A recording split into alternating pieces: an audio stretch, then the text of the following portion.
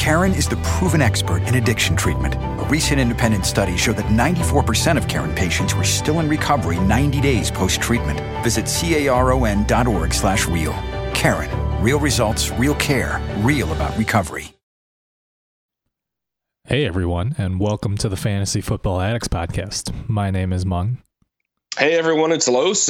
Week 8 getting wrapped up here. Week 9 going to be previewed today. How you doing, Mung? Well, my week's been going pretty well fantasy-wise. 2 of my leagues I've definitely won, and this last one, Monday night game, I need a lot of the Chiefs to do well, but I'm hoping that'll happen here tonight. Should be an exciting game. As always, we are watching in real time, so we'll let you know as anything updates as we go on. I think we had a little bet last week too, right, Mung? They've been few and far between, but they've really mattered when they've happened. Yeah. So I definitely lost that bet that we made last week on Will Fuller not being a top 35 wide receiver this past week. I mean, to be completely honest, the Texans exceeded my wildest expectations playing on the road at Seattle, and I was just dead wrong about how I thought that game was going to go. Watson is amazing. I won't gloat. They're quite a team. Very fun to watch. Hopefully an equally fun game tonight.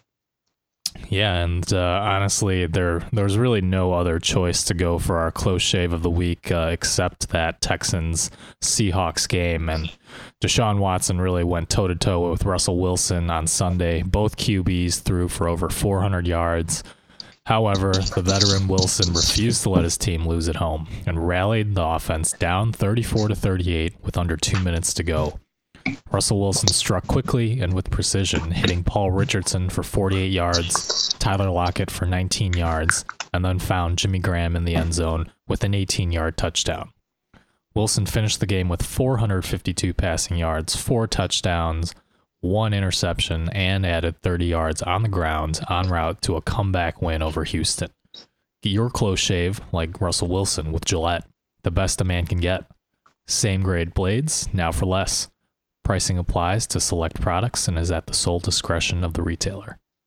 So much to be said about that play, so much to be said about that game, but we'll get to both of those teams when time permits. Let's go ahead and run right into the upcoming Thursday night football game, Buffalo at the New York Jets. Tyrod Taylor orchestrated a nice 18-point day, including 1 rushing and 1 passing touchdown. LaShawn McCoy, 27 carries, 151 yards and a touchdown, plus 6 of 7 for 22 through the air, and an every week running back 1. The backup tight ends have had enough chances to step up, in my opinion, and are not worth looks here, especially with Charles Clay on the way back in the coming weeks. Zay Jones, the rookie, had a better day with 3 of 5 for 35. I know that isn't impressive, but it is a step forward. I still believe in his long-term talent. And this defense continues to be super impressive with 4 more turnovers, holding Oakland to 14 points. Yeah, Tyrod Taylor's really just been making lemonade out of lemons with this, lack of talent in his receiving core. He's a low-end QB1 again in fantasy. Of course, McCoy is one of those elite running backs, such a high floor given his involvement in the passing game. And yeah, like you said, Tyrod's really been spreading the ball around, and I really wouldn't want to start any of these receivers, but I guess if I had to pick one, Jordan Matthews would be that desperation wide receiver 4. I would take a shot on him as he kind of gets healthier and more comfortable coming back from that thumb surgery. And as you said, I do like the Bills' defense as a streaming option this week. They should force at least a couple of turnovers on the Jets Thursday night. Absolutely. Andre Holmes this week, Dante Thompson the week before, maybe Jordan Matthews this coming week. Who knows? As for the New York Jets, they put together a solid almost win versus the defending NFC champion Falcons. Josh McCown, 257 yards, 2 touchdowns, 0 interceptions, but it's a tough matchup here with Buffalo. I don't love anyone on the team this week except Austin Seferian-Jenkins, who had a quieter day with 5 catches, 28 yards. Bilal Powell, 14 carries, 33 yards, plus 3 catches for 28. DeFortes, 4 carries for 7 yards with 6 catches for 45. Neither excite me this week. As alluded last week, it looks like Robbie Anderson has become the top wide receiver in this offense with 6 catches, 104 yards and a touchdown this week to Curse's 2 catches for 14 yards. But again, I'd like to see it repeated again before I really believe in it. And I'm avoiding all these players this week regardless. I'm actually kind of on the other side of this. While I like the Bills' defense from a fantasy perspective, I think they're going to get some turnovers, maybe score a defensive touchdown. But I honestly think there's a lot of potential here for garbage time, even if the Bills' defense does hold them. I actually like McCown as a high-end QB2. Really, the Bills, even though they've held the points low, they've actually given up 3 straight games of 300-plus passing yards to opposing quarterbacks. I think he's a decent streaming option. And then with the running backs, neither Forte nor Powell have really been exciting, but they've been catching enough passes to make them flex-worthy. They're splitting that workload, but in PPR, they're flex-worthy with just the involvement in the passing game, really. I like Powell slightly more than Forte. He has been getting more carries as well. But, speaking of not exciting, but quietly very good in fantasy thus far, Robbie Anderson really starting to gel with McCown, and I think he's in that risk-reward flex range now. It could be a bad night, but at the same time, we've seen that he's got very high upside. And to your point, Austin Seferian-Jenkins didn't catch a touchdown this past week, but still getting a lot of targets, and you're happy with those 5 catches in PPR. He's just fine this week as a low-end tight end 1. Yes, you may not have many better options with 6 games on bye this week. 6 teams on bye this week. I'm sorry. Give me the Buffalo Bills on the road here. Yep, I'll take the Bills as well. All right, NFC South showdown, Atlanta at Carolina. It felt like the Falcons wanted to give this game away to the Jets, but just couldn't pull the trigger on committing. Sad. Matt Ryan pulled a decent day with 250 yards, 2 touchdowns, and should be fine again versus Carolina. Tevin Coleman, 14 carries, 80 yards with 1 catch for 22. And Freeman with 12 carries, 41 yards, 1 catch for 20. Freeman's the running back 1. Coleman's still flex. Don't be fooled by this week of numbers. You're, of course, starting Julio Jones, despite returning to the touchdown-less ranks. Only 3 catches here. You don't like to see that. Mo Sanu will be a good flex option this week, getting 6 catches, 74 yards, and a touchdown versus the Jets. I know Austin Hooper came out of the game with 4 catches, 47 yards, and a touchdown, but we know that won't last, especially not with Luke Kuechly on the field watching him. Yeah, really, Matt Ryan had a pretty good day despite a rainy, sloggy game. He would have had close to 20 points were not for 2 lost fumbles, and really I attribute that to the crappy weather. So I think he'll be a fine low-end QB1 against Carolina. But as for the running backs, Freeman's really been disappointing lately as this whole offense has really struggled.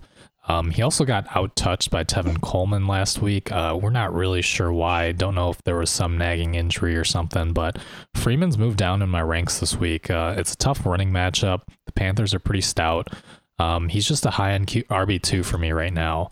Coleman was the better guy last week, but as far as the touches are concerned, they're still inconsistent for him, so I'd like to see how that's going to kind of shake out this week. He's still in that flex range. And then really, Julio got that end zone fade target. The weather conditions were bad for throwing the ball, so I'm willing to give him a pass here. Really still in that low-end wide receiver 1 range, despite not doing particularly well. But, oh, wow. Hold on. Breaking news here. Apparently, the 49ers have acquired Jimmy Garoppolo for their 2nd-round pick in 2018. Wow. That is, wow, that's pretty insane. That is interesting. Yeah, with the trade deadline coming up, really keep an eye out for news like this before you accept any trades. Jeez. Wow, that's huge. That changes the landscape. How do you I know before, not to get too far off topic, but we were talking about Kirk Cousins leading the Niners to the Super Bowl in a couple years. Yeah, that's, I mean, I'll be honest, I'm a big Jimmy Garoppolo fan. I believe in him, but, I mean, 1 QB leagues, you can probably leave him on the waiver wire for right now, but he could emerge as a fantasy QB. I mean, if you're in Superflex or 2 QB, he should be owned. I just worry now for the Patriots. They've traded away both of their usable backup quarterbacks this year. What happens if something happens to Tom Brady? Nothing good. That's what. Yeah, that's for sure. Anyways, where were we? Yeah, just to finish out the Falcons real quick. Like I said, Julio did get that end zone fade target. I still like him, even though he's really only had 1 big blow up week. still in that low end wide receiver 1 range.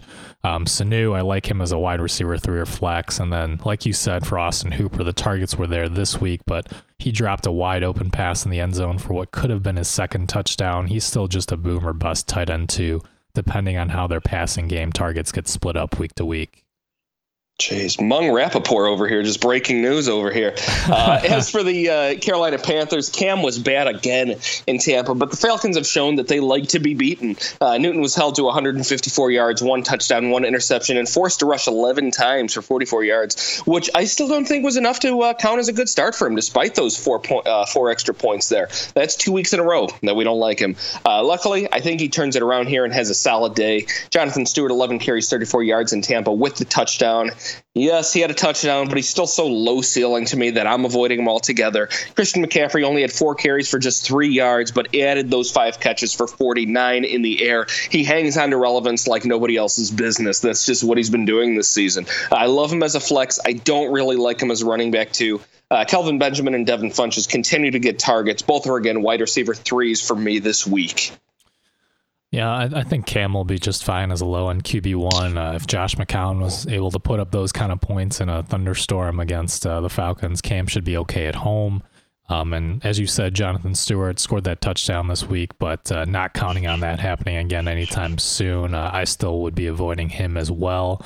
McCaffrey, I actually still like him as a low-end RB2 just because that passing game really keeps his points alive, and there's so much inconsistency at running back right now.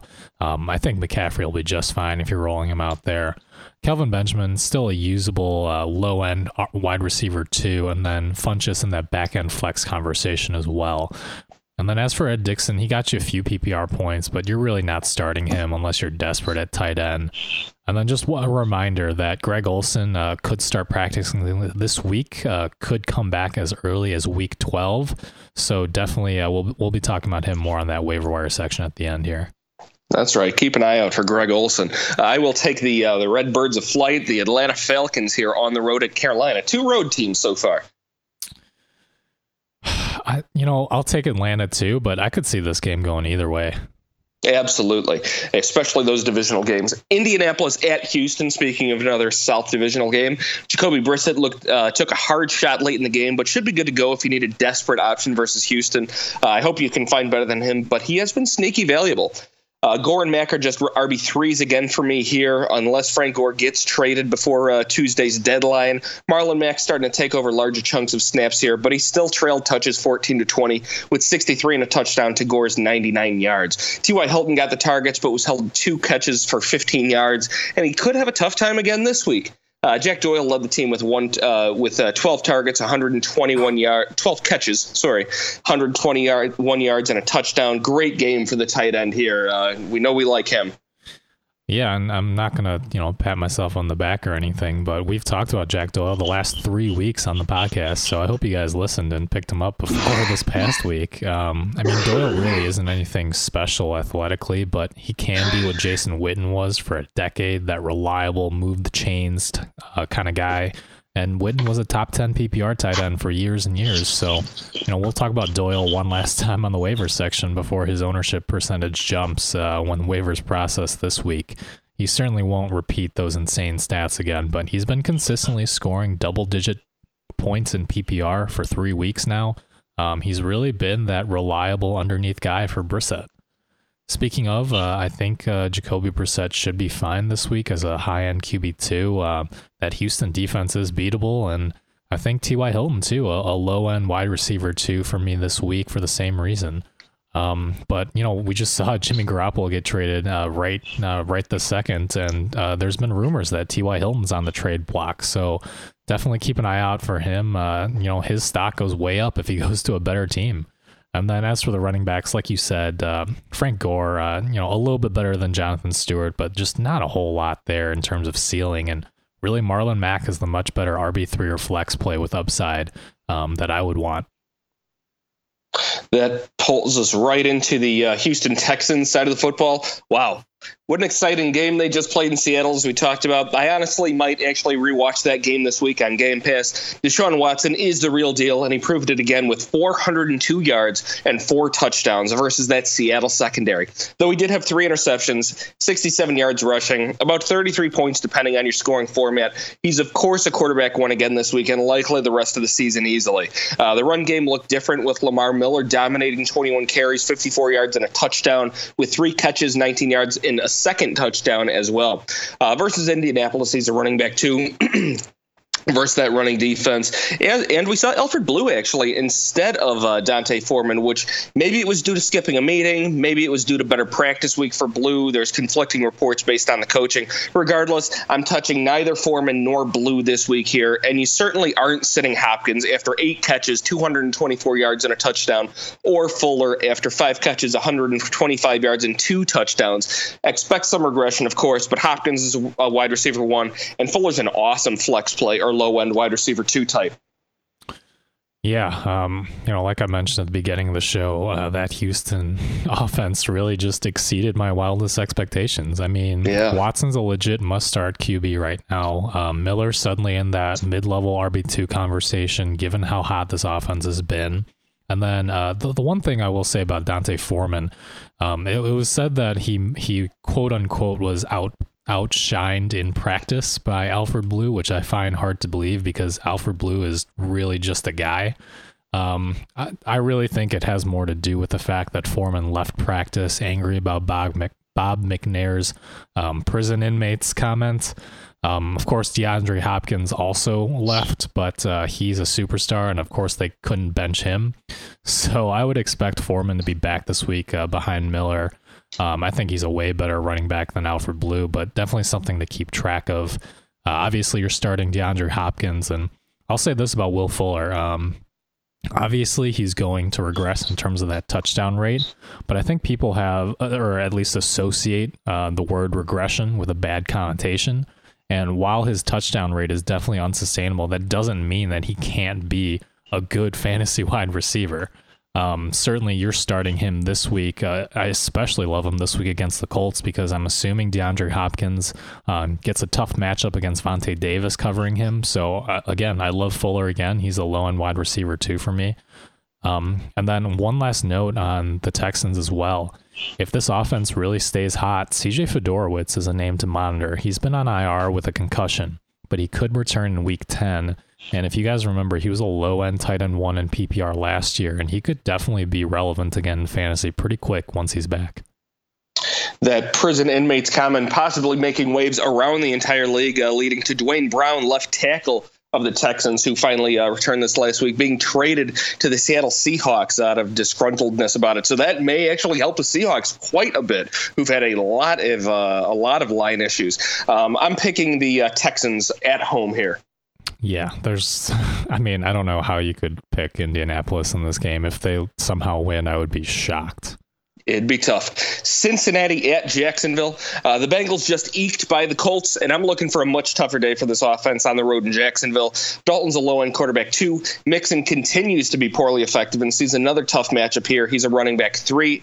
The other 2 backs continue to not be options. This past week's line was Mixon, 11 carries for 18 yards with 3 catches for 91 yards. He did break one long one there. Jeremy Hill, 4 carries for 11 yards, and Bernard, 2 carries for 5 yards with 0 catches on 2 targets. AJ Green had another low catch volume week with 3 catches on 8 targets, 14 yards, and a touchdown. That touchdown protected his value, may have saved your day there, but he's again a low-end wide receiver 1 here in Jacksonville with a tough matchup. Tyler Kroft came through as a streamer with a solid 5 for 46 day. Jacksonville has not been great against tight ends, so you could do worse at tight end this week than streaming Tyler Kroft again on a 16 bye. Yep, absolutely agree with you on Tyler Kroft. He's a low-end tight end 1 in PPR for me, as he has been the second on the team in targets behind AJ Green already. And we talked about Andy Dalton as a nice streaming quarterback against the Colts this past week. He worked out nicely, but you're definitely not starting him this week against Jacksonville. In terms of Mixon, really, for those that didn't get a chance to watch the game, he broke a huge catch and yards after the catch. He got tackled, I want to say, at like the 3 or 4 yard line, And really, they took him out because he was winded, or else he could have scored a touchdown there. I think his upside's still pretty high. The way you beat Jacksonville is to try and run the ball on them, not to throw it. And the Bengals would be smart to rely on Mixon this game. I do think he's just an RB3, but I think he's got a lot of upside this game. And then finally, in terms of AJ Green, I understand the whole start your studs argument, but he's not ranked as a wide receiver 1 for me. If you've got him, obviously it depends on your options. He's still a high-end wide receiver 2. But this Jacksonville defense, we've seen the secondary is just shutting people down, and I don't think AJ Green's going to have a great week. On the Jacksonville side of the football, they come off the bye week, hopefully a lot healthier than before. Leonard Fournette should continue his momentum of a nice running back one day. I don't love either wide receiver this week in a tough matchup versus the Cincinnati pass defense. Keep an eye on Fournette's progress this week. Don't be afraid to add or play Chris Ivory if needed, or TJ Yeldon if it looks like he's surpassed Ivory in practice. There's been conflicting reports over the past week since Yeldon did have that nice catch and run sort of day last week. Yeah, I mean, Leonard Fournette is practicing already today, so I think he's pretty safe in terms of being able to go. I'm not worried about that. I think he'll be a solid RB1, but just, for hypothetically, if you have that bench spot, if you're a Fournette owner, would you rather have Chris Ivory or TJ Yeldon right now if you only had one spot? I like Ivory a lot better. I think he's more proven. Yeldon had those PPR day. He had those receptions and runs. Ivory, I think, overall is the better running back. I'm actually going to go the other way. I think Yeldon would be the guy here. But certainly, I think it's kind of one of those Darren McFadden, Alfred Morris situations. I don't think there's necessarily a right answer here. But yeah, and then in terms of the wide receivers, Allen Hurns and Marquise Lee, both just the low-end flex plays for me. I don't really love their upside. Cincinnati's defense has been playing pretty well as well. And really, the only other thing to note is Dede Westbrook. The rookie wide receiver really lit it up in preseason, could quickly become that number 1 option on this team. He is coming back from his groin surgery. Definitely a name to monitor right now, depending on your wide receiver depth and bench space. I'll take the Jaguars at home. Yeah, give me the Jaguars as well. All right, the Tampa Bay Buccaneers at New Orleans Saints. The entire NFC South playing each other this week. It's so frustrating to watch Jameis Winston play. I know I've badmouthed him, but I honestly want to see him succeed. He has all the potential to be another Russell Wilson type, very exciting player. We just saw Deshaun Watson and Russell Wilson battle it out. Above fantasy football, we watch the game because we love to see exciting players. But he just can't connect with his players when he needs to. Evans, 5 catches on 10 targets, 60 yards, and still gets the wide receiver 1 type volume, but not a wide receiver 1 type day. This should be a big enough shootout versus New Orleans for Brayton Jackson to get something start worthy here. Doug Martin didn't exactly impress me, but he did manage an okay 18 carries for 71 yards with 1 catch there. Whatever. He's a running back 2 here. This is a frustrating team. Yeah, Martin should be relied on heavily here to not put too much pressure on Jameis. I really think that AC joint sprain is limiting his ability to throw accurately. I mean, he's always struggled with issues with accuracy, but really I think he's still not fully recovered from that injury. I would bench Jameis Winston right now. I just have him as a mid-level QB2. I'd rather start somebody like Josh McCown, honestly, just because Winston does not look fully healthy. But, as you said, Mike Evans, you're certainly starting, of course. He was inches away from a poorly thrown pass from a large touchdown. But I'm avoiding Deshaun Jackson until Winston gets fully healthy. To me, he's the riskier guy here. He usually tries to connect on those longer routes, and I just don't know if it's going to be there. And then in terms of Cameron Brate, I think he's still a solid back-end tight end 1 with upside. He's just been so consistent. He's getting his targets every game. Jackson, definitely more of a DFS best ball type player. If Winston, you can say that every week, he just misses guys by 1.5 foot, right? The New Orleans Saints beat Chicago in New Orleans' first winning effort without a passing touchdown since 2009. 299 yards, 0 touchdowns, 0 interceptions, and I expect a better day for Drew Brees here. That was a bit fluky, of course. Both running backs are at least weekly flexes. Ingram probably more of a running back 2, both with touchdowns this week. Ingram 18 for 75 and a touchdown. touchdown with 6 extra catches for 24 yards. Alkamara, 8 carries, 28 yards and a touchdown with 3 catches for 28. Michael Thomas continued with 7 catches for 77 yards, solid weekly wide receiver 1. There's nothing on the Bucs that worries me for the wide receivers. And as Sean Payton this week said, Snead would, quote, eventually be a bigger part of the offense. I think Ted Ginn Jr. is another solid flex week here. And Coleman's a desperation flex again. Snead not getting that percentage of the work to be taking away from them. Still no work for the tight ends here. Fleener with 1 catch, Josh Hill 3 catches. Nothing that I'm worried about. Yeah, I think Drew Brees will be fine. He's been kind of disappointing lately, but he's still that mid-level QB1 with high upside. Anytime he's at home, in the dome, I think he'll be just fine. The other thing is I actually have Ingram as a low-end RB1. You've got Melvin Gordon on bye, Jordan Howard on bye. Devontae Freeman I've lowered in my rankings, so I like Ingram a lot as a low-end RB1, and I think Kamara is still a very good RB2. He's just so involved in that passing game that I think he's kind of like LaShawn McCoy in terms of that high floor of just getting 5 to 6 catches per game. Certainly they use the screen plays a lot on that offense as well, so he's always got the ability to break a big one. Michael Thomas, as you said, solid wide receiver 1. And then really the other thing is Ted Ginn. I think he'll be a nice wide receiver 3 or flex option. He's been inconsistent, and Willie Snead is starting to play more, but I still think that Ted Ginn should be a high upside flex here. Should be no surprise here. I'm picking the Saints at home. Yep, give me the Saints as well.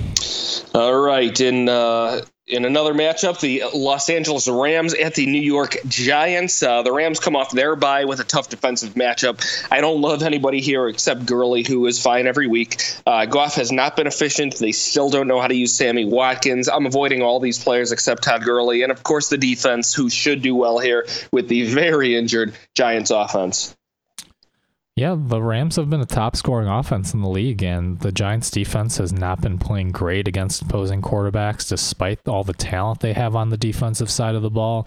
I think Goff should be a nice high-end QB2 play, and of course, you're starting Todd Gurley. And like you said, I don't love Sammy Watkins, although the one thing to note is they have been using him out of the slot more to try to get him going. So certainly upside there if they can figure out how to scheme some plays for Watkins.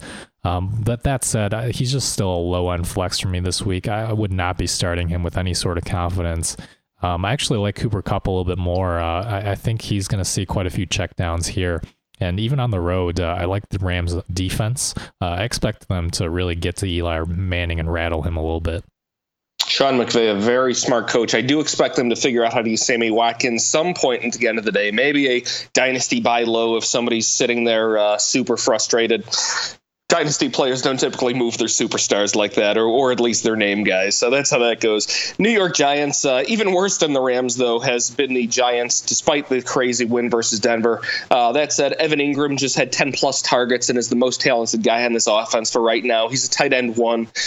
Sterling Shepard, if healthy, could be a high-volume flex as well, with limited scoring upside, of course. Is there anyone else on this team? I guess Orleans Darkwa. I'm not playing him against the Rams, though. Yeah, I mean, actually the Rams' pass defense is a lot better than their run defense, so Darkwa, a low-end flex for me here. But the other guy to mention, I think, is Sterling Shepard. It sounds like he might be able to play this week. He'd be a low-end flex for me as well, assuming he plays. They just have no options. I think the sheer target volume that he would get gives him enough volume, as you said. I guess the Giants defense is an okay streaming play. They are still pretty talented, at least for DFS too. They're pretty cheap in most tournaments. They should get some pressure on Goff at least. This will be a slugfest. I think Todd Gurley shakes free once or twice here and gives the Rams the win. Yeah, I would say even more so. I think maybe the Rams defense just shuts down Eli and gets a couple turnovers on him. So I will take the Rams on the road. There we go. Denver at Philadelphia. Tonight, we see how much offense Trevor Siemian can muster versus KC.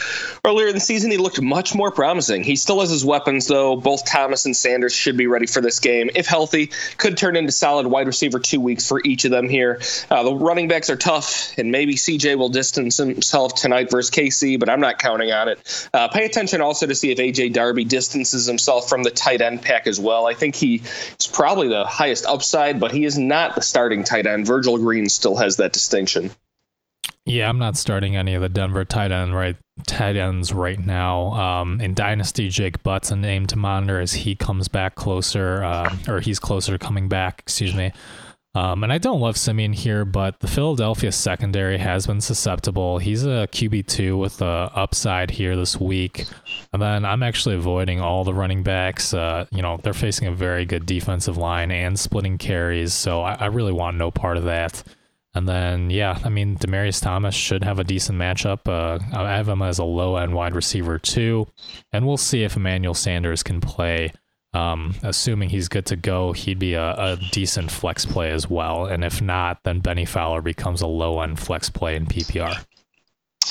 For the Eagles, Carson Wentz and company continued to roll through the Niners with 211 yards, 2 touchdowns, 1 interception, 33 points for the team. It'll be a much tougher day versus Denver. Alshon again led in targets with 8, but only converted 2 of those targets for catches for 62 yards and a touchdown. He had that nice long touchdown. I have him a wide receiver 3 or 4 versus Denver, and Aguilar as a wide receiver 4 flex option only. Zach Ertz may came out of this game with another 2 touchdowns. Tight ends can have their way with this Denver defense, that's for sure. We've seen Denver shut down running backs, and I don't like Blunt or Smallwood this week at all, or Clemens for that matter. That backfield 3-headed, I wouldn't call it a monster. The backfield's not good enough to be called that. Yeah, I don't love either of the running backs either. This is going to be a tough play. I think Blunt would be a very low-end flex play for me. Same with Alshon Jeffrey facing tough cornerback coverage here. I will say that I still have Carson Wentz as a low-end QB1 this week. He's just been so good lately. I don't think you can bench him necessarily unless you have really good options. But I actually disagree with you on Nelson Aguilar. I think he'll be a fine high-end flex play. I think the way to beat Denver is those short crossing routes over the middle of the field, not throwing outside. So I do like Ertz and Aguilar. Ertz obviously a top 3 tight end every week. All right. Also sounds like we both like Philadelphia here. Yeah, and actually, just real quick too, I do like the Eagles defense again this week. All right. Baltimore at Tennessee. Joe Flacco took a bad shot and may not be available this game. Ryan Mallett should look to convert on short routes all day with a heavy lean on the run game. Speaking of the run game, Alex Collins bowled through Miami with 18 carries, 113 yards, plus 30 yards receiving. Buck Allen with 55 yards on 17 carries, 1 catch for 2 yards. I hope you don't have to lean on this offense. Macklin, of course, got another touchdown, 3 catches, 53 yards with a 34-yard touchdown in there. Tennessee's been good at matchup for the wide receivers so far this year, but can you really trust Ryan Mallett? I'm not. Yeah, we'll see if Joe Flacco can suit up for this game. It was a Thursday night game where he suffered the concussion, so he does have that extra few days to clear the protocol. And if Flacco plays, I mean, you don't love him for fantasy. He's just a mid-level QB2. But the other thing is, I did mention Alex Collins on last week's podcast as a flex option with high upside if Baltimore could control that game against Miami, and they did exactly that, and Collins did pretty well. And I would think he's earned more touches at this point, but we'll see. I think both Collins and Buck Allen should be flex plays here. I'm not sure how exactly they're going to divvy up this workload, but really, in terms of the receivers, I'd avoid everyone on Baltimore if it's Ryan Mallett. But if Flacco is back, I think Macklin is still a viable wide receiver 3 or flex option. But definitely I would be benching Macklin and everybody if Mallett plays. And then the last thing, we mentioned Ben Watson was a high-end tight end 2 last week, and he did get you the touchdown if you started him. But I would avoid Ben Watson this week with Tennessee defending against the tight end pretty well. Tough defense to crack. Tennessee is a sneaky tough match. This is a sneaky tough matchup for Tennessee as well, coming off of their bye, and the uncertainty at their positions makes this a really tough game to call. Health is a question everywhere on this offense, from Mariota to the tight end. Murray and Henry have been very close in usage, with history leaning towards Murray as a running back too, and Henry's a low-end flex. Corey Davis may be back this week, and he's a mustache for me right now, but I can't start any of these wide receivers this week. None of been good. Davis is going to muddy the picture even more. In the coming weeks, he may be the only one worth owning, but for now, I think it's a situation to avoid. Yeah, there's a lot to talk about here on the Titans side. Mariota was dealing with that hamstring injury. Hopefully with the bye, he's more refreshed and has that rushing upside again. But that said, I just have Mariota as a high-end QB2 with that Ravens pass defense playing excellent right now. Especially if Delaney Walker misses this game, certainly lowers Mariota's ceiling. And then Baltimore has been better against the run with their nose tackle back, Brandon Williams, coming back a couple weeks ago. But that said, I would still have DeMarco Murray in that low-end RB2 range.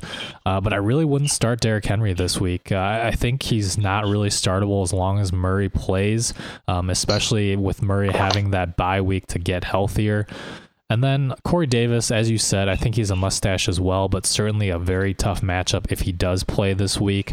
I like his upside the rest of the season, but his first game back facing a tough matchup, just a desperation wide receiver 4.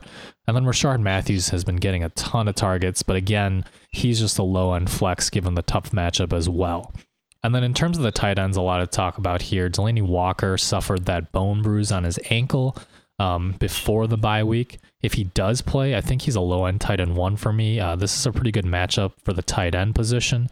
And if he's out, actually, Jonnu Smith would be a high-risk, high-reward tight end 2. Baltimore has allowed a lot of points to opposing tight ends, and we're just not sure what kind of snaps Jonnu would see. He could either score 2 points or 20, so he's in that tight end 2 range. Tough game for me to call, but I am taking Tennessee at home. Yeah, I'll take Tennessee as well. Again, a lot depends on, like you said, injuries on both sides here, but I will take the Titans. Yeah. Arizona at San Francisco kicking off our 4 p.m. Eastern games. The Cardinals are in trouble. That's for sure. It may not look like it after this week, though, versus San Francisco. Don't be fooled. The Niners are terrible. Fitz is just a wide receiver 3 with Drew Stanton at the helm, and AP did not follow up well with his second game. Adrian Peterson's a flex for me, and hopefully not more than that for any of you. Andre Ellington may end up as the best player on this team come into season, so he's a definite hold for me for now, but I will not start him just yet. And as for the other wide receivers, well, I hope you didn't chase them like I did in a few leagues, expecting them to continue to gel with Carson Palmer. Avoid them all for now, and I don't know that J.J. Nelson or Jaron Brown are even ownable anymore in redraft leagues. Yeah, I mean, on paper, the Niners secondary is a good matchup, but I'm not touching Drew freaking Stanton. Pass on him and pass on pretty much most of this Cardinals offense. Really, for me, you like Ellington, but I actually like Adrian Peterson more. I expect him to get 20-plus carries in this game. They're going to want to not rely on Stanton as much as possible. Really try and rely on the run game. He's a low-end RB2 for me or a high-end flex play depending on how well Stanton can keep this offense moving. Really, like you said, Larry Fitzgerald, he's the only guy you can really start in terms of the receivers. He's just a flex play until we see how this offense is going to work. But I agree. I'm not touching any of the other receivers. Now, the Niners, they played just about as expected versus a tough defense, and they pull another tough matchup defensively versus Arizona. Avoid Beathard or Garoppolo at this point, but I think Beathard's going to get the start here. You can't just pull a guy in and give him the start just like that. Although I guess Indianapolis just did. And Garcon and Kittle, until they at least look serviceable again. Carlos Hyde, 12 carries for 25 yards with 4 catches for 22. He's a low-end running back, too. And they are adamant that they're not trading him this year. We'll know soon enough with the trade deadline for Eastern tomorrow. That's what I got on Arizona. Yeah, I highly doubt Garoppolo would get the start this week. I mean, he doesn't even get a full week of practice, and I would think that would be at minimum what they would need to give him a shot here. I wouldn't even put Hyde in my rankings as an RB2. He's just an upside flex play right now. You're hoping he can break a long run or catch.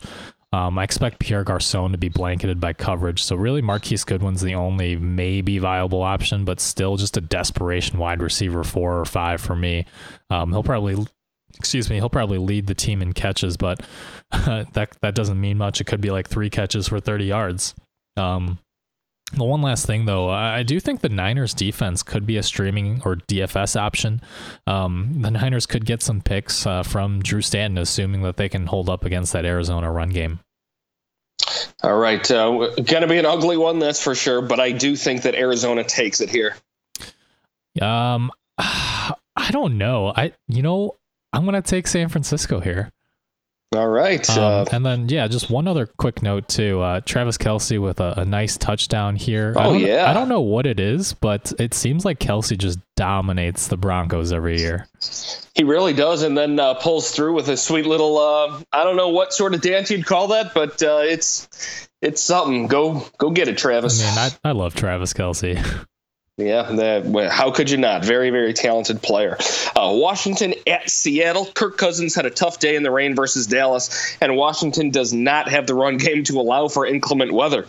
He will have another rough day versus the Seattle secondary. Rob Kelly, 8 carries for 19 yards and a touchdown despite falling into the end zone. I hope that doesn't impress you. Chris Thompson, 4 carries for 18 yards, plus that 8 catches for 76 yards. He's a solid PPR running back, 2.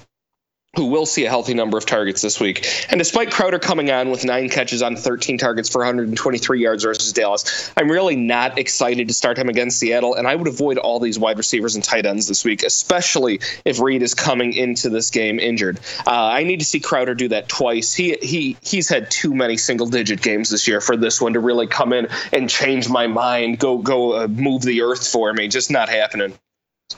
I actually disagree with a lot of that. I think, even though Deshaun Watson balled out against Seattle, this is definitely a poor matchup for Kirk Cousins. I think he's going to throw a few picks here. He's just a mid-end QB2 for me, but certainly, like you said, Chris Thompson, that weekly mid-end RB2 with his involvement both as a runner and a pass catcher.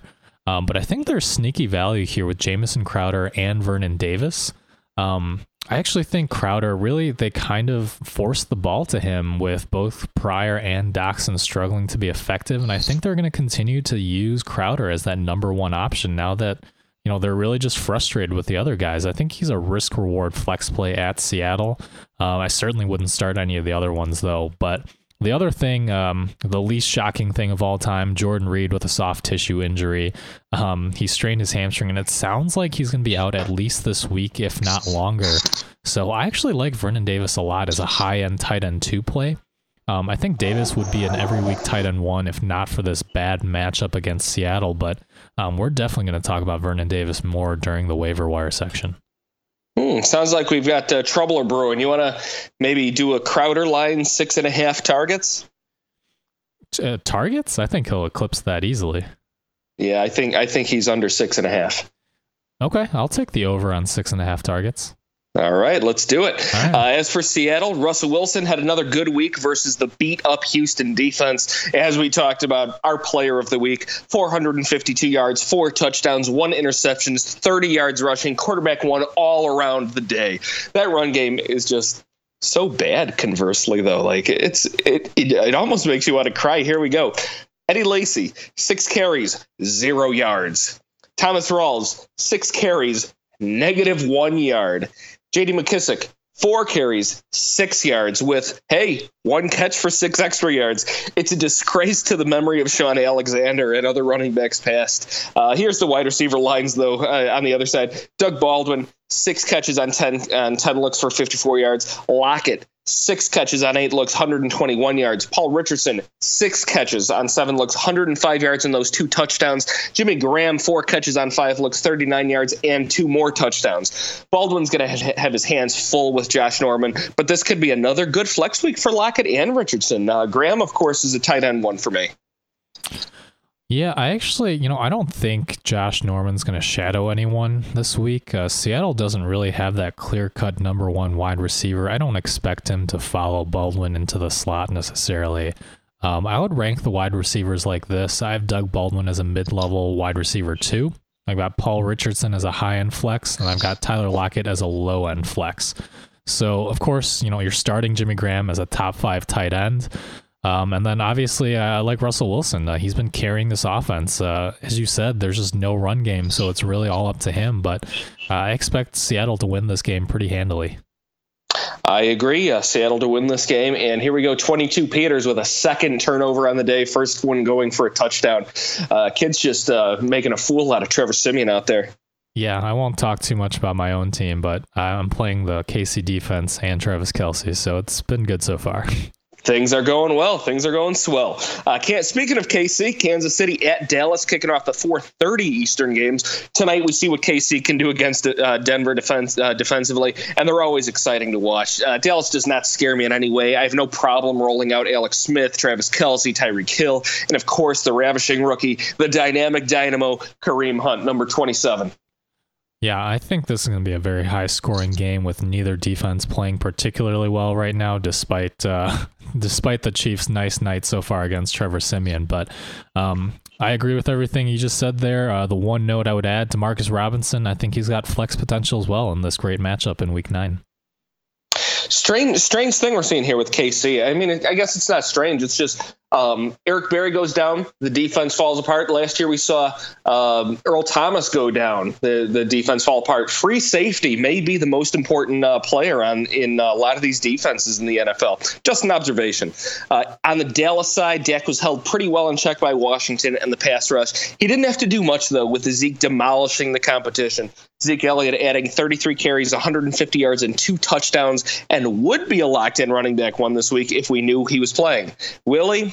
Won't he? I don't know. But if it's McFadden, I have McFadden as a low-end running back too. If Morris is starting, I have him as a low-end flex with little pass game upside. If we remember his days back in Washington, he was pretty much exclusively running the ball straight up and down. Dez would be a solid wide receiver 1 for me versus the beatable Kansas City secondary, and Witten a very solid floor tight end 1 versus Kansas City. Dak's a quarterback 1 for me this week. Yeah, I don't have a whole lot to add. Like I said, I think this is going to be a type of 36-33 kind of shootout. I love Dak and Zeke. Dez Bryant, wide receiver 1 for me also. Really, Marcus Peters does not shadow. They don't really move him around. He stays on his side of the field. I don't love the other wide receivers here, but I do think Bryce Butler is an upside wide receiver 4 play. Really, he just needs that one long bomb to get free. And yeah, like you said, I like Witten as well. Low end tight end 1 in PPR with against the Chiefs defense that's given up lots of catches to opposing tight ends. And you know, the one thing I'll note here too is I would not be starting either of these defenses. I know I'm starting Kansas City tonight, and I also put Dallas in a bunch of DFS lineups, but I really don't expect either of these defenses to do great this week. You know, just because we're calling this game a shootout, it's probably going to turn out like 9 points to 3 at the end of the day. But I still expect a shootout, and I think KC comes out on top of it. You know, I love the Chiefs, but give me Dallas here. All right. Oakland at Miami, Sunday Night Football. Derek Carr had a rough day versus Buffalo, as we expected. He should do a little better versus Miami. Lynch may be back. Lynch will be back this week, and he'll be getting his fair share of the carries, pulling away from Richard and Washington. This week, we saw that split of DeAndre Washington, 6 carries, 26 yards, with 8 catches for 62 yards and a touchdown, to Richard's 5 carries for 21 and 5 catches for 35. Crabtree, 5 of 10 for 83. Cooper, 5 of 10 for 48. The offense just is not clicking enough to make any of these players more than low-end options at each of their positions. Lynch, a running back 3. The wide receivers are low-end wide receiver 2s or high-end wide receiver 3s. Not a lot of faith that I have in this team last year. Liked them a lot better last year, with Derek Carr clicking a lot better. Yeah, I think Carr struggled against that Buffalo defense, but I think it'll get a little bit easier for them Sunday night at Miami. I think Carr is a decent low-end QB1 option against a very beatable Jets secondary.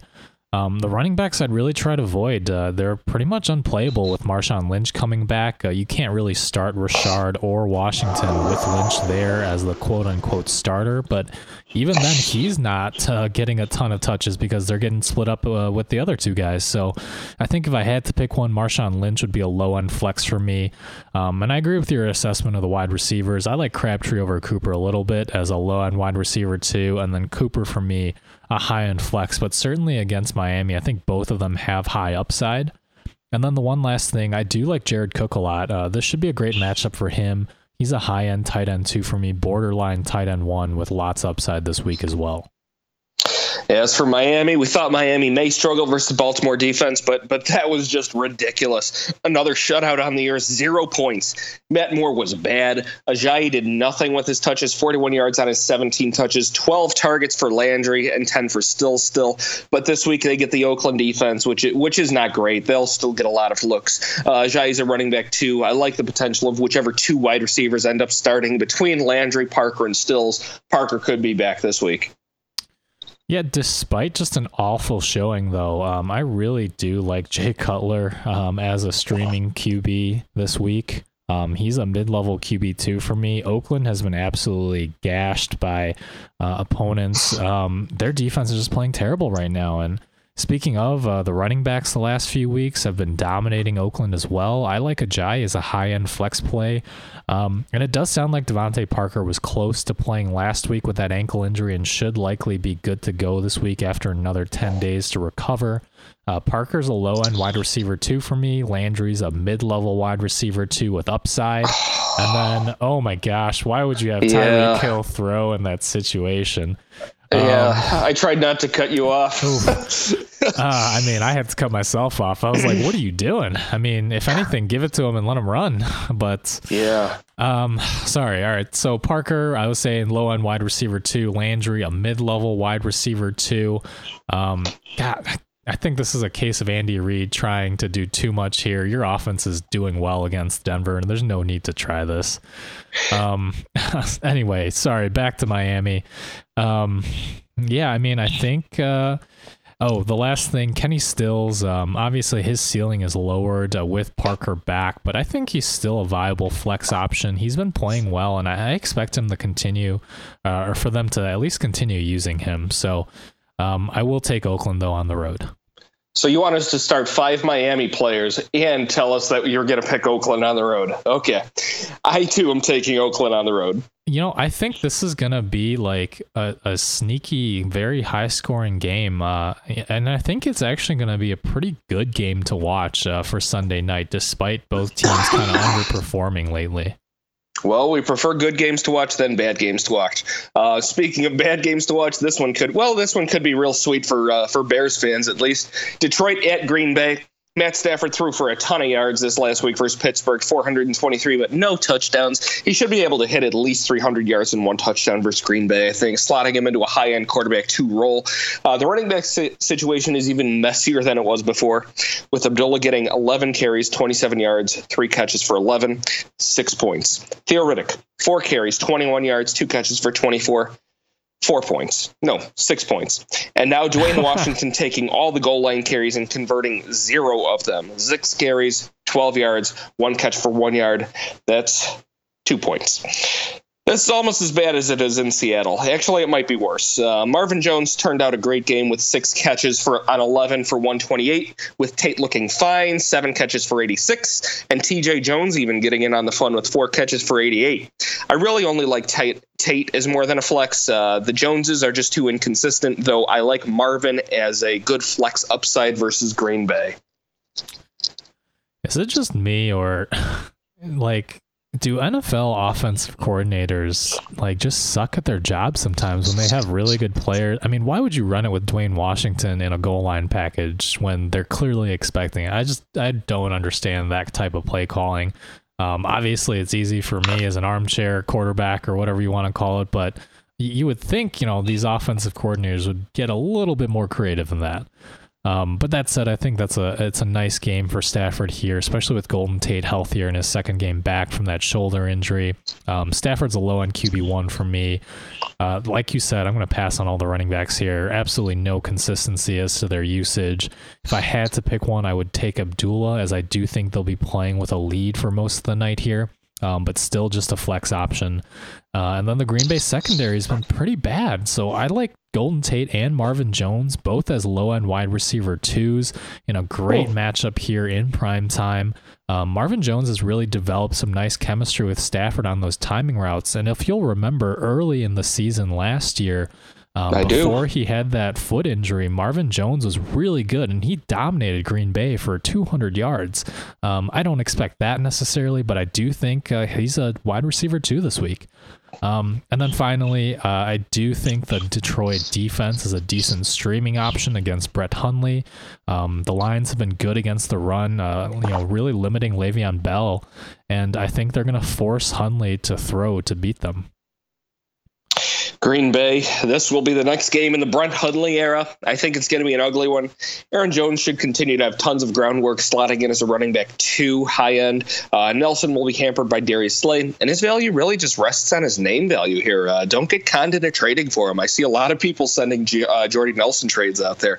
He's a wide receiver 3 or 4 for me. Same with Adams and Cobb. I think the best thing Green Bay could really do here is work Ty Montgomery back into the pass game out of the backfield to help Brett Hundley out. Can they make it happen after the bye this soon? I doubt it. He's a low-end PPR only flex. Yeah, so I think I actually have a different take on how this Green Bay offense is going to look than you do. Sure. I think, so we'll see if the bye week helps Brett Hundley get a little bit more comfortable running this offense. But I do think Jordy Nelson and Davante Adams are both still flex plays here. But I actually like Jordy more because I think Darius Slay is actually going to cover Davante Adams. We saw Minnesota put Xavier Rhodes, their number 1 cornerback, on Davante Adams. So it looks like teams are now treating him as the wide receiver 1 on this team. And this could actually free up Jordy for a few more catches. Like I said, I have him as a better higher end flex play than Adams. And then Aaron Jones got a lot of work against New Orleans, but we don't know if part of that is because Ty Montgomery was still coming back from that rib injury and they wanted to limit his touches a little bit. Certainly we'll get to see how the workload's going to be split a little bit more here, but I'm hesitant to rank Aaron Jones as a running back 2 against a good Detroit defense that just limited Le'Veon Bell to 3 yards per carry. For me, Aaron Jones is a high-end flex play, and then I actually wouldn't start Ty Montgomery right now. I don't think he's going to get a whole lot of work. Like you said, we'll see if he gets that pass catching role back. But for now, he's just an upside RB4 for me. Like, it could happen for him, but I wouldn't bet on it on Monday night. Oh, yeah, I agree. A lot of players this week where we're like, I don't exactly know what's going to happen here. Let's put him on your bench. Hang on to him tight. I'm taking Detroit in this game here. I will take Detroit too, but that just means that I'm going to cry when Detroit somehow screws it up with like a minute left. Oh, that's exactly what happens. Hey, don't cry. The Packers aren't beating anybody in the playoffs with Brett Hundley. As for the 6 teams on bye this week, Chicago came up short, and Mitchell needs to progress for them to improve. Howard's a stud. Tarek Cohen added a touchdown here. Minnesota Vikings, they get a well-timed bye for Diggs to heal and the quarterbacks to get extra time to practice, figure out that situation. If it ain't broke, don't fix it. I leave the starter in there. Keenum. McKinnon and Murray both worth owns in most leagues. Cleveland continues to be Cleveland. Crowell finally had a good game. I want to see a second one before I start him, though. The Chargers, Gordon gets a bye week at the right time. He came up with a toe injury despite another big day. Hang on to Eckler. Toe injuries can linger.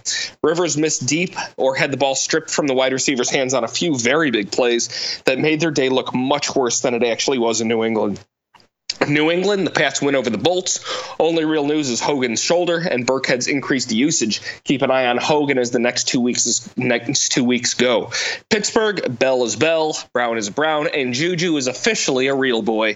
He found his bike and his role in this offense all at the same time with a great 7-catch on 10-target, 193-yard, 1-touchdown day. He is a must-own, especially as they continue to have Martavis Bryant ride the pines as he continues to be nothing but a distraction for this team.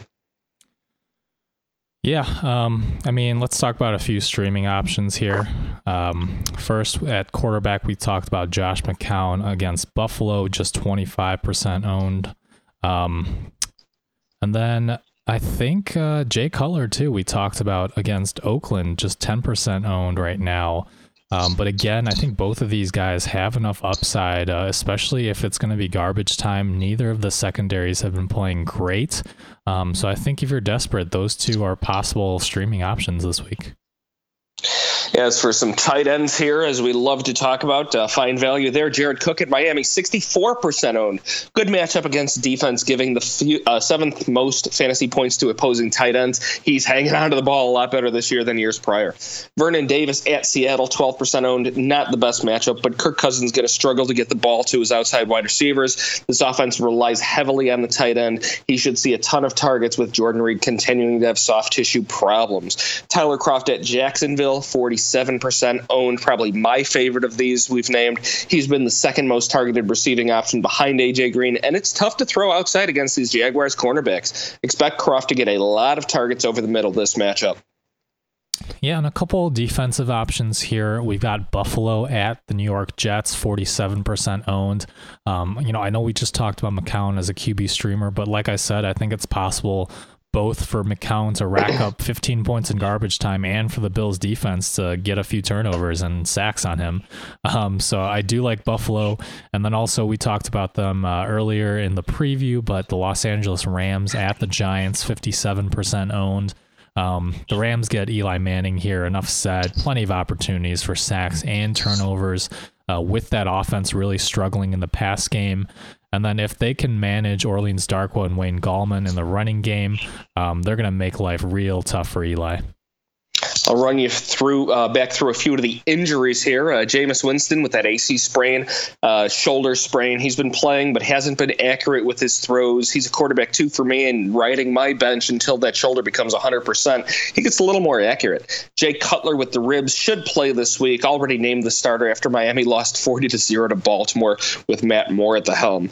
Aaron Rodgers with the collarbone fracture and surgery. Week 15 is the earliest he can return. Stash him if you have room. You're not dropping Aaron Rodgers, I hope. Running backs, Leonard Fournette with that ankle sprain 2 weeks ago, likely good to go this week, but watch the practice reports here. And David Johnson with that wrist dislocation. Week 12 is the earliest he can return. If he was dropped soon, you're going to want to look to get him back on your team. That's for sure. This guy is a game changer. Yep, and then at wide receiver, we've got Chris Hogan with an AC sprain in his shoulder, injury similar to Golden Tate's. We saw that Tate had a bye week to recover and return this week against Pittsburgh, and certainly Hogan has his bye as well this week, so we'll see on him. But again, every player is different, so he could be back following New England's bye, or it might take a little bit longer. Certainly monitor his practice reports in a couple of weeks.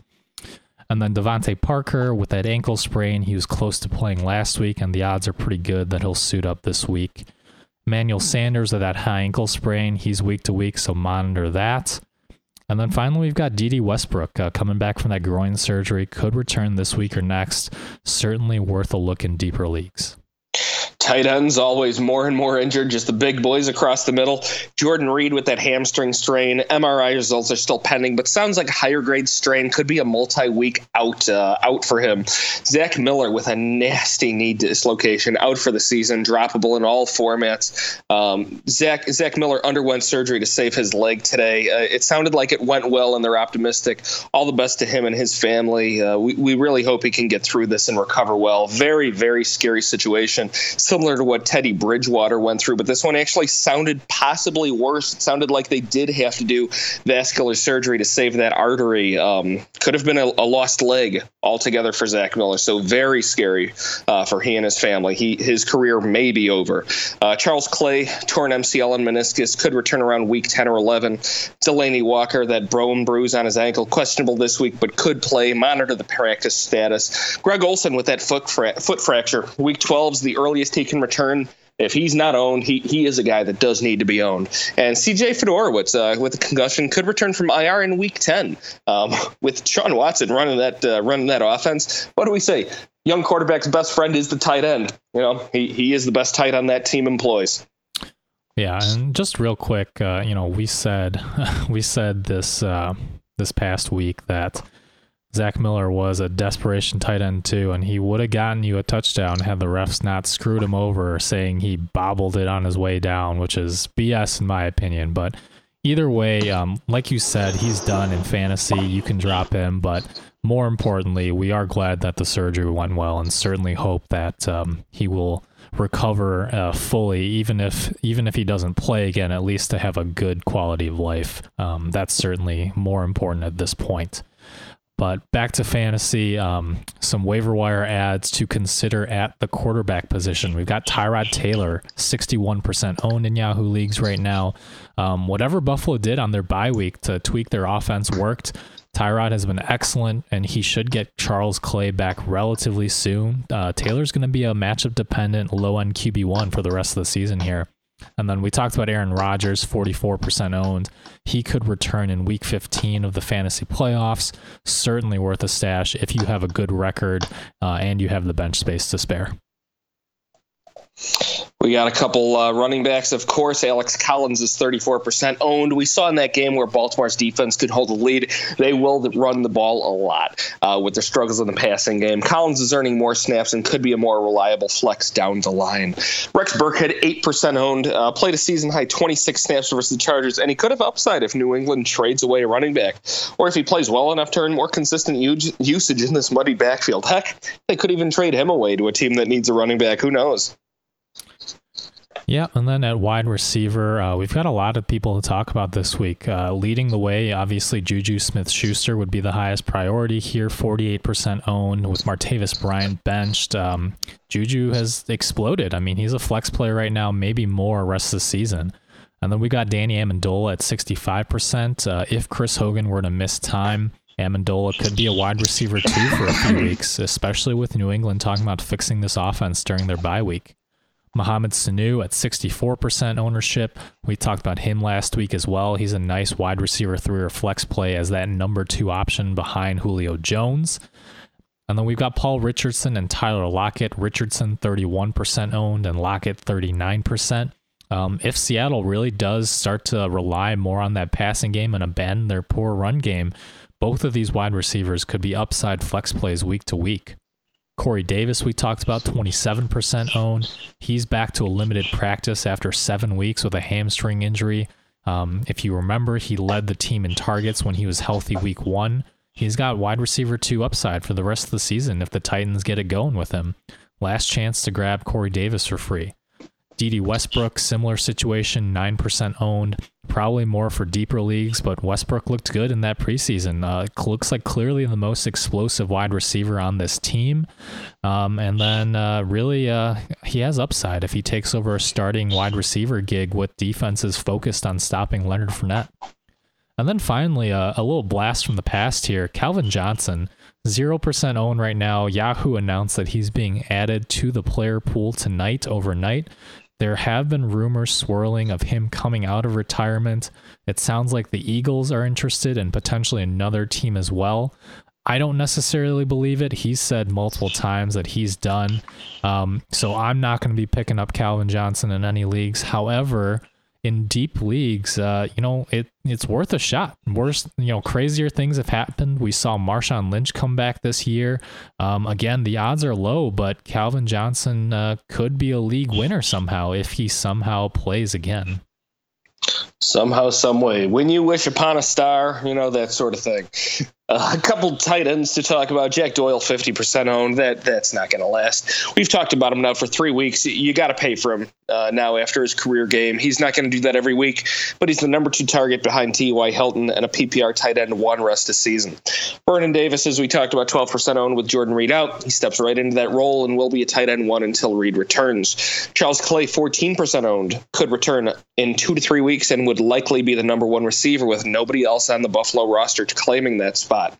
Greg Olsen, 42%, could return as early as week 12, a free stash, top 5 tight end for the fantasy playoffs if he's healthy. C.J. Fedorowicz, 10%. Houston offense is hot, and he could return from the IR in week 10. He was a tight end 1 in PPR last year and could reclaim the starting tight end role in a high-powered offense. Tyler Kroft, 47% owned. Again, he's the number 2 target in Cincinnati's offense, just like Jack Doyle. Big week could be coming for him. Adam Shaheen, 0% owned right now, a deep league ad only, but with Chicago's wide receivers still struggling, Zach Miller got a touchdown. I don't care that the refs were dumb and called it incomplete. I completely disagree there, and Shaheen got an end zone target. Deion Sims will be involved, but Shaheen has upside in deeper leagues if you need a tight end. Yeah, just a real quick game note here. Can I just say that as a Travis Kelce owner, I love that little shovel pass that Alex Smith does to him because it's like guaranteed 1.5, 2 points in PPR every single time. Oh, yeah. Oh, yeah. All right. That is going to wrap it up for us this week. I know we talked about a lot of waiver wire ads. Certainly, I had somebody ask me on Twitter this past week whether Cooper Kupp or Corey Davis would be the better ad. And it's all situationally dependent. So if you have more specific questions, you can reach out to us on Twitter. We will be happy to answer them there. As always, I am at FFA_Mung. That's MENG. And I am at FFA_Los. We are, of course, available on iTunes, Google Play, Stitcher, and SoundCloud, whether you are listening to us on your computer or your mobile device of choice. And as always, it's a fantasy world, and we're all just addicts in it. Thanks, addicts. Karen is the proven expert in addiction treatment. A recent independent study showed that 94% of Karen patients were still in recovery 90 days post-treatment. Visit caron.org/real. Karen, real results, real care, real about recovery. The first person to survive Alzheimer's disease is out there, and the Alzheimer's Association is going to make it happen. But we won't get there without you. Visit alz.org to join the fight.